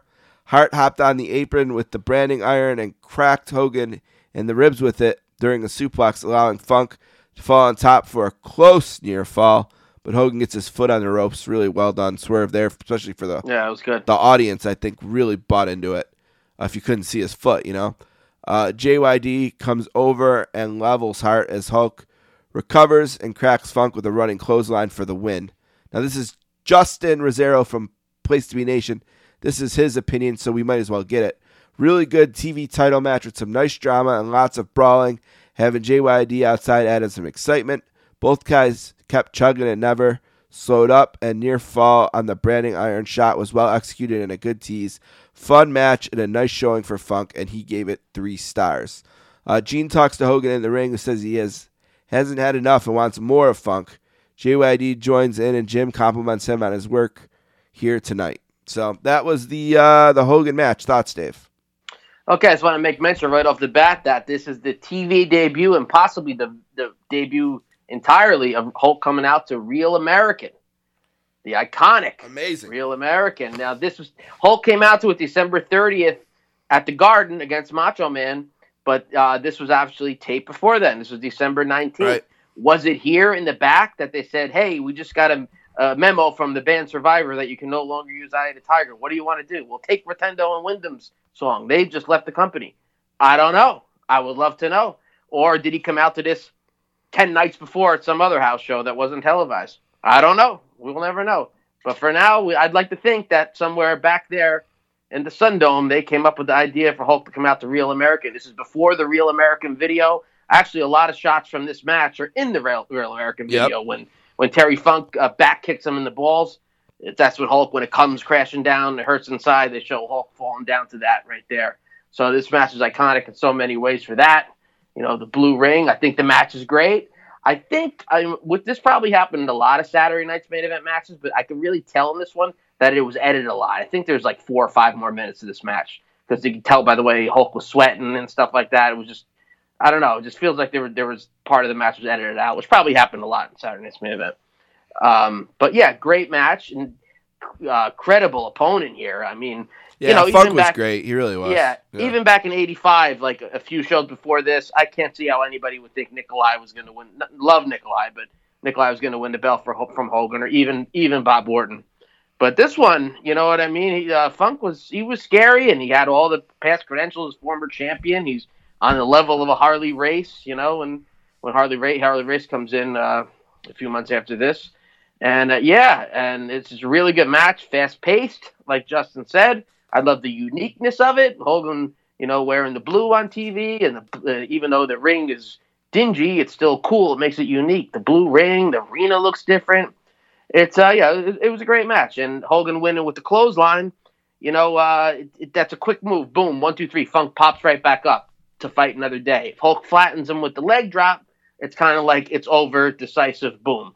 So this is almost like one step up from a DQ win. The quick clothesline, 1, 2, 3. You just caught me. So I'm going to go 3 stars. This was a great match. I think they should have had a rematch on Saturday night's main event. I think it should have kept going. What they ended up doing, like we said, they had the Denver match, like Gorilla Monsoon said, and they had a few more matches. They had a Philly match that was aired on Prism, and but after this, the feud turned into tag teams. Hogan and JYD against Terry and Dory. Dory comes in on TV right after this as Hoss. So it turns into those matches. Sometimes Hulk and Dog had what the heck's his name? Why am I drawing a blank here? Help me out. Little Beaver's friend, Haiti the black Kid. midget, the Haiti Kid. They'd have the Haiti Kid with them, and the Funks would have Jimmy Hart wrestling on their side. So that was kind of cool. But really, not too many more one-on-one Hulk Funk matches. I think it would have been cool to have a rematch, maybe even a cage or a Texas death match. I thought they worked very well together. They were friends. Terry Funk ended up being on Thunder in Paradise years later. I'm sure they're still friends to this day. Well, and let me throw this out. Let's say 3 weeks from the airing of this, 2 weeks from the airing, whatever it happens to be, there's a Royal Rumble to be purchased on pay-per-view that night. And it's going to have a Hulk championship match. Hulk's not going to be in the Rumble. Just for the sake of this exercise, let's say it's that way. There's going to be a Rumble, and there's going to be a Hulk title match. Is Funk the guy you want to see in that spot? Or is it someone else here? Is January of 86? Well, right now, Bundy's in the future. We're not going to get to Bundy. Bundy's a super. Yet, I'm all funked up because of this. Yeah. I like that. I'm all funked up. But, I'll say Funk, but Macho Man's right there in the, has to be in the conversation, too, because he's doing a lot of house show work with him. But, coming off this, if they're going to have a pay-per-view, if you don't have Hulk at the quick pin, if you do some kind of schmaz here and come back in the cage at the pay-per-view, can't go wrong. Did I grade it? You gave it 3. I think 3's probably right, but I wanted to go higher than Justin. It hurt my pride. So I went 3.25. Yeah, but I had seen Justin's grade ahead of time. I'm like, I can't let it be the same as Justin. Now, he's grading it differently again. He's grading it versus all matches. Yeah, so but we're kind of comparing it to Hulk matches. So that's just saying he really liked it, maybe a little bit more than we did. And I couldn't let that happen. So I gave a little bit of a curve and did 3.25, but whatever. If I'm right about it being edited, it would probably be bumped up if you saw the whole match. Right. Definitely 3.5, 4 even, maybe, if the whole thing's there. Basically what I'm trying to say is my only problem with it is quick. It's a little quick, even for a Yeah, Saturday I mean, night it's main 8 event minutes. match. It's 8 minutes. Is it 8 minutes? For some reason, it felt quicker to me. Yeah. Some of his matches that are 8 minutes seem longer. Maybe because it was so good, it seemed quicker. Maybe, and Went by quick. like Justin said, even in the description, is they didn't really stop. There wasn't a rest hold or anything. They went. The thumbs pace, way up. Yeah, pace was good.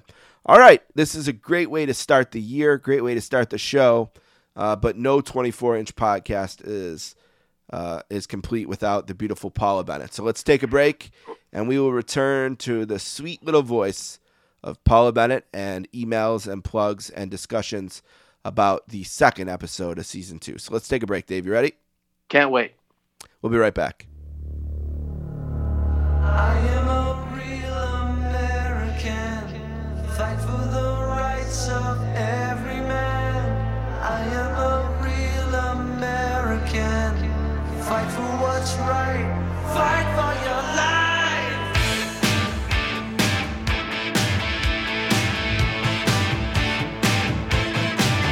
When it comes crashing down and it hurts inside, you gotta take a stand, it don't have to hide. If you hurt my friends, then you hurt my pride. I gotta be a man, I can't let it slide. I am a real American.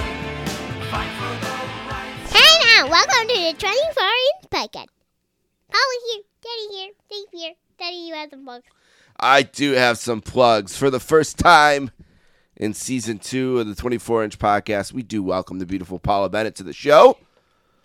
Good to hear her voice again. Don't forget that you can hear this episode and all episodes of both seasons of the 24-inch podcast on our SoundCloud page. It's soundcloud.com/sports-casters. And, of course, that RSS feed was originally launched for the Sportscasters podcast, which just celebrated, Dave, its 11th birthday on January Happy birthday. 11th. Yes, 11 years since the first episode of the Sportscasters, which was launched the day after the BCS national title game between Oregon and Auburn, won by Auburn and Cam Newton. You enjoy that game so much, you said, I got to talk about it right now. I got to do something. Well, the funny thing is that the authors, Jeff Passan, was the first guest of the Sportscasters, and he was promoting a book called Death to the BCS. So it was just timely because the BCS championship game had been played, and there was a book out about the evils of the BCS, which has since died and has been replaced by the College Football Playoff, which hasn't been much better, but was won the other night, Dave, by... Oh, yes, Georgia. Georgia, the Bulldogs, who are beloved by... Steve Bennett? Tony Schiavone. I would have been here all night. Yeah, Tony Schiavone worked there for a while. I'm a big Tony Schiavone fan. He just got a nice big contract renewal from the money mark, Tony Khan, so good for Tony Schiavone. Very good for Schiavone. At sports_casters on Twitter for more information about the Sportscasters podcast, which, like this show, will be launching its next season soon. Also, don't forget to check out the 24-inch podcast on our social medias, at 24-inch podcast on Twitter, 24_inch_podcast on Instagram. It's picking up, too, the Instagram. The Instagram lately. game has been picking up. I've been noticing more wrestling accounts are kind of linking to it and interacting Stuff like with that. us. Yeah, Exactly. that's been really good. Shout out to one of the throwback WWF sites, and I were talking, and they posted the 6-man elimination match for me on there. Yeah, my man Chizad. Chizad. All right, shout out to Chizad. And don't forget to check out our Facebook group. Just go to Facebook, search 24-inch podcast, click on groups, and it's a private group. Ask for an invite. We'll link you up, and we have a good time in there. And in that section is where some of our questions come from every week on the show. Also, don't forget to check out Greetings from Allentown. The Greetings from Allentown podcast started a few years back by my friend Peter Winson, who is in Massachusetts near Boston. Big fan of the Boston Bruins, season ticket holder. Enjoyed the Bruins' victory over the Canadians just last night. Peter started his one-man show, one of the best one-man podcasts I've ever heard, wrestling or otherwise. No doubt. Kind of wound that show down for the most part, but still almost every week does Greetings from Allentown Live with his friend Keithy, where they cover a whole bunch of topics. So shout out to Greetings from Allentown, one of our favorites. I also wanted to give a shout out the North-South Connection, which is run by Justin Rosero, had a really great podcast up recently where he interviews people. Dave, you know the name of it? Where he interviews people about their wrestling fandom. And our friend John D'Amato was on it. What was the name? Top of my head, I'm blanking, brother. Okay. Well, whatever. If you go to the North-South Connection feed, wherever you find podcasts, you'll find the episode recently with John D'Amato. And I think there'll be an episode with me very soon on that show would be as awesome. well. Yeah, so I want to give a shout out to not only D'Amato, but Justin and everyone for the hard work at North-South Connection, Place to Be Nation Wrestling, Place to Be Nation Pop Feed, and also the Jenny Position. All friends of this show, good people doing good work, working hard, all different kinds of wrestling topics there and shows. Hopefully you'll find something you enjoy. All right. And I was going to say real quick, Justin's had 3 guests on that show so far, and they're all friends of our show, the 24-Inch Podcast. Rocco Martone. Yes, Rocco. Peter Winson, and then, of course, D'Amato. And then I think he had told me he's going to have the guy from the History of the WWF podcast. What's his name? Graham Cawthorn. I believe he's next, and then I think I'm up. I think. Wow. So we'll see. Otherwise, plug-wise, I think we're good for this week, and that means we will transition into emails. And Paul, would you like to go first, honey? Yeah. All right, what do you got? What's your first email, baby? I don't know. You don't know? Well, who's it from? Take your notes down there. Let me know. Who did Gregory email us this week? Oh, she's getting her notes down. Hold on, Paul. She's looking over her notes. She's got some emails. She's got some stuff scribbled there. Let me see, Paul. Let me translate for you. All right. We got an email from my nephew, Gregory. And Gregory wants to know, with Christmas just passing, I noticed the video on the 24-Inch Podcast group of Dave giving Paula a Miss Elizabeth doll for Christmas. Wow. Very nice of Dave. Made me think of this. What's the best wrestling-related Christmas gift you ever received? And that's for everyone. Yeah. You want to start, Paula? Gregory wants to know, what's the best wrestling-related Christmas gift you've ever got? Does it have to be for Christmas? Or No, I guess not. I think it's when I got a Shiki baby. When you got a Shiki baby. Oh, yeah? Who got you that? Dada. I got you a Shiki baby, and that was a Yeah. good gift? Uh-huh. Cool. Was it at the LJN one? Yeah, Shiki baby's got an awesome LJN. Mm-hmm. I was thinking of gifts that you've gotten for Christmas over the years. You got your Macho Man shirt. Mm-hmm. You got a Hulk Hogan shirt one year. You got a Hulk Hogan shirt from Dave last year. Wow. You got Right. your wrestlers. Mhm. So yeah, you've done well Christmas wise. What about you, Dave? Any great Christmas gifts? I got a great story. I may have told it once, so I'll try to condense it here. This one's far beyond any other wrestling Christmas gift. I started my LJN collection a year late in the summer of '86. They came out in June of '85. So by this time, you could not find Jimmy Snuka anymore. He was gone from the WWF. I mean, I found the Bulldogs. I found everybody. Couldn't find the Snuka. LJN, we wrote a letter to them. They wrote back, said Snuka was discontinued. The most they could do was send us the poster. LJN sent me the poster that comes with Snuka, but no Snuka. Couldn't get one. Christmas came, like I said, I got the Bulldogs, Macho Man, all of his bendies, whoever I didn't have, I got. Christmas of '86. No Snuka in my house. Then we went over to my auntie and Uncle Tito's house to give them their gifts. They lived around the corner, and they gave me a gift that looked like a clothes. It was in the, didn't look like toys. But I opened the thing thinking it was going to be a T-shirt or something, and it was a loose Snuka. My aunt got him from her friend's grandson or something. So I was just on top of the world Unbelievable. with that. So yeah, there it is. So I would have to say that my coolest wrestling-related Christmas gift was my ticket to WrestleMania 6. Mm. Yep. So I got a ticket to That's- WrestleMania 6 for Christmas Did one you year. did you ask for it, or did it just come out of nowhere? I didn't ask for it, but we had discussed that with it being in Toronto, that it was like on the radar of something we potentially might do. Kind of grades dependent. It was like a carrot for me. You know, hey, keep working hard in school, do good in school, grades wise and behavior wise, and WrestleMania is only an hour away. We can go to it this year, realistically. And I was like, okay. And then the next thing that was brought up was nothing. And it, like you, came in a closed box, you know, where it's very obviously closed. And then when I opened it, but it was very light, the box. You know what I mean? So Yeah. I didn't know what could be in it. Because it was a classic department store size box. And then when I opened it up, it was a Kaufman's box, which was I think eventually became Macy's. And I opened it up, and just the little envelope, ticket envelope, so I knew it was a ticket, and opened it, thought it would be Sabres tickets, and it was WrestleMania 6. Yep. So. Awesome. You didn't even know the main event yet. You know what I mean? No, I didn't know much. I don't know if I knew a match at all, I don't think, at that point. So you must have been, as they were announcing everything, you must have been going wild, you know? And I remember my mom saying that they didn't know how good the seat was, but they're pretty sure it was really good. That the lady had told them that. And then when we got there, I mean, if it wasn't the worst possible seat you could get, it was in the top 10 worst seats. I mean, it was...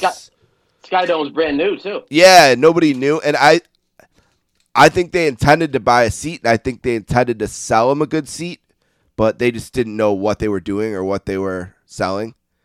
Yeah, with that little ring. And it was just a bust. It was so far away. Really, the better play would have just been to watch at home. But in hindsight, now you're happy. It's cool to have been there, I guess, you know. But, I mean, we were so far away. So far away. Yeah, I used to, even with the Garden, if I was on the pay-per-views, SummerSlam and WrestleMania 10, I'd be on that riser just above the floor. And it's tough, you know, for being a little kid. It's tough to take everything in. But I'm just happy I'm there. You got another one, Paula? Or should we let Dave do one real quick? Dave do one. All right, Dave, you're up, buddy. What's up? What do you got? Okay, guys, we got a staple here from 24-Inch Podcast Season 1, Kevin Hogan.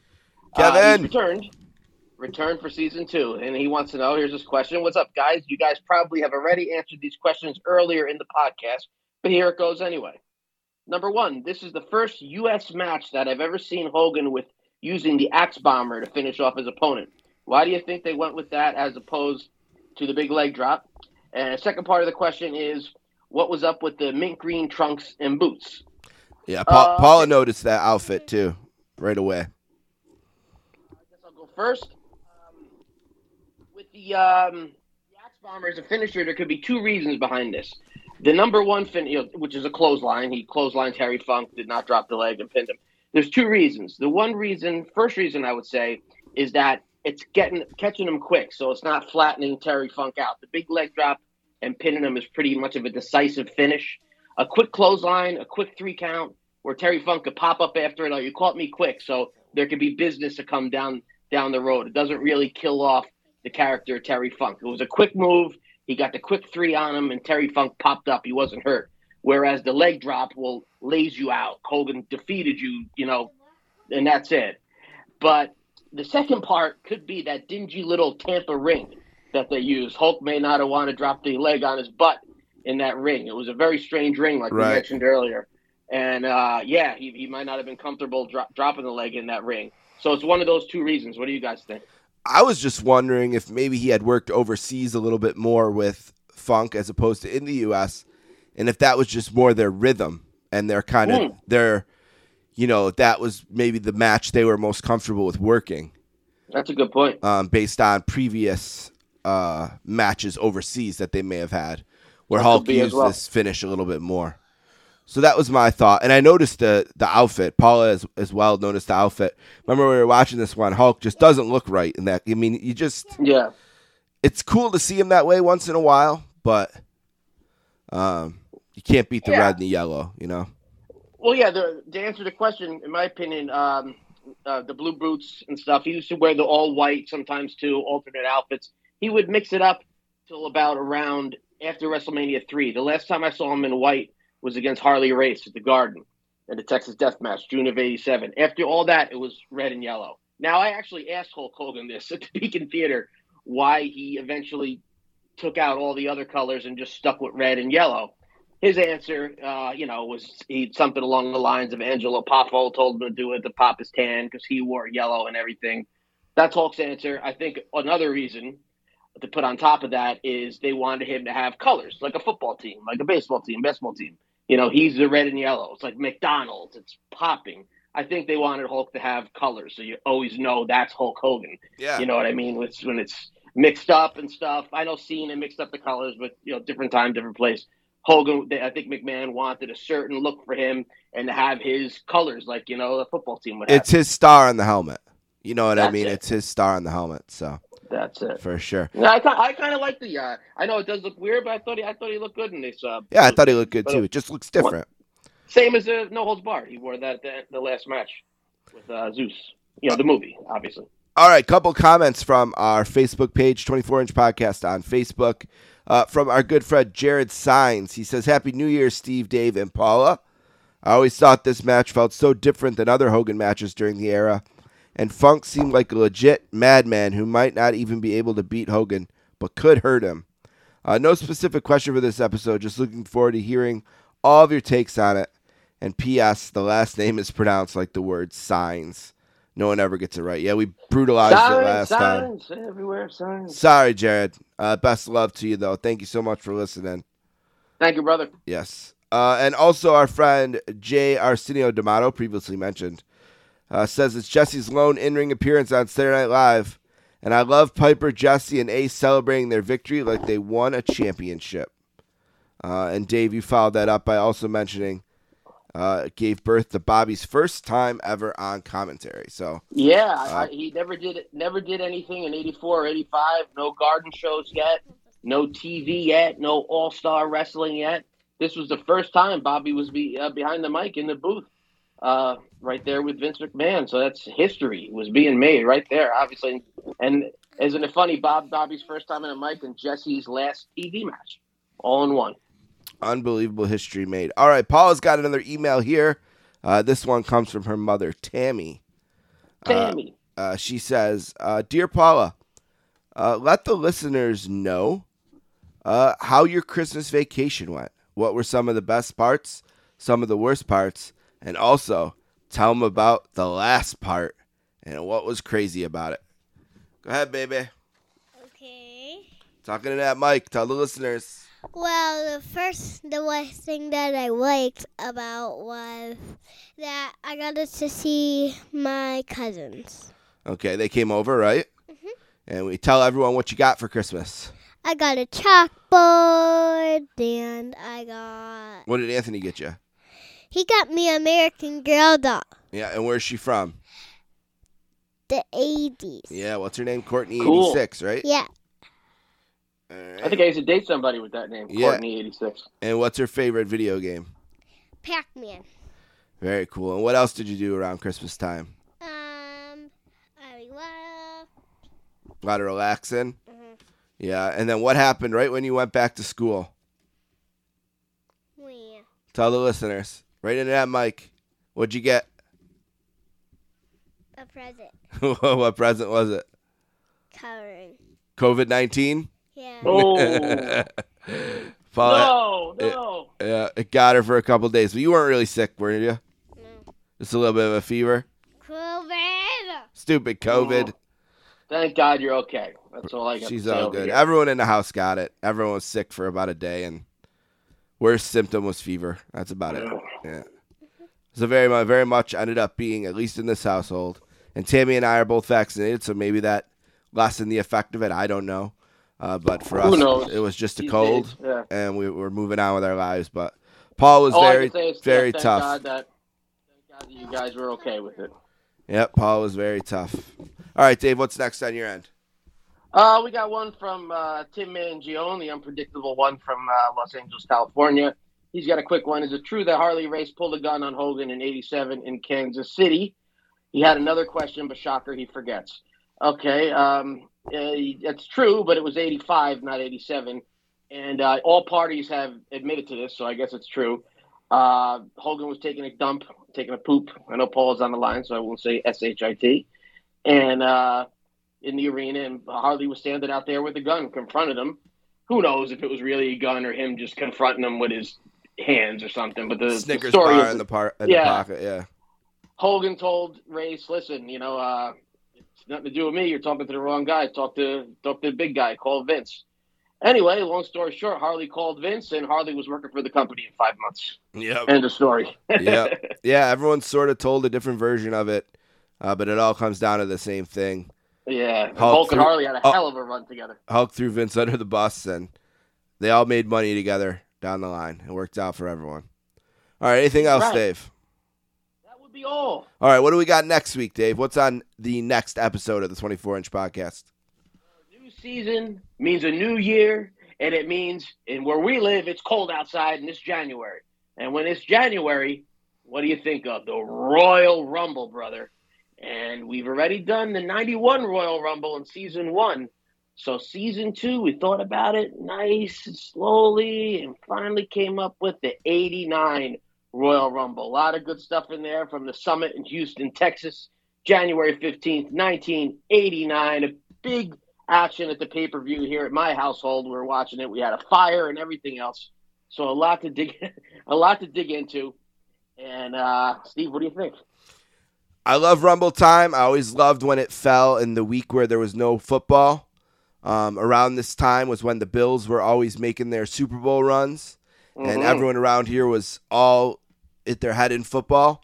But this would have it that perfect week where there was no after the conference championship games, but before the Super Bowl, and everyone around here is in a good mood. The Bills are going to the Super Bowl. My parents were in a good mood. It's easy to convince them to order it. I never didn't watch a Rumble. From 88 all the way to probably 93 or whatever the last one I watched was. Definitely 92, so it was after that. But I never missed one. Always loved getting it. And even when I'm down on wrestling, if it's happening, I'll try to watch it. Same. Not the whole show, but maybe the match itself. I'll get into the Rumble itself. Every once in a while, at least, I'll check out and see if there's a surprise or whatever. But yeah, I'm looking forward to doing that one. It's going to be a great episode, and it's going to be a great season. Dave and I talked about it earlier. Looking forward for the first time to getting into the room, convention hall, promoting our show, meeting people. Hopefully you can join us in New Jersey in May. And Morristown. Yep, and we got all kinds of episodes planned, all kinds of different periods of Hulk's career. We're going to spread it out all the way from maybe we'll try to do one of the shows from the 80s and Hulk's original WWF run with Classy Freddie Blassie as his manager. Paul's been wanting to do one of those.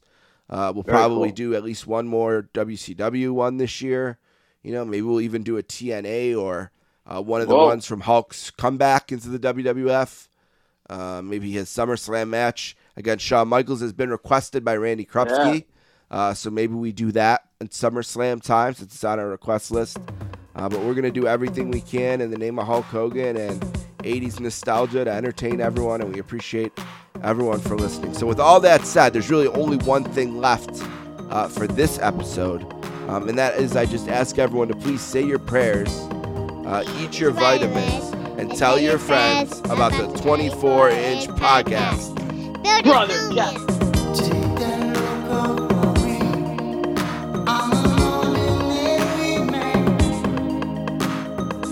They don't tell me nothing, so I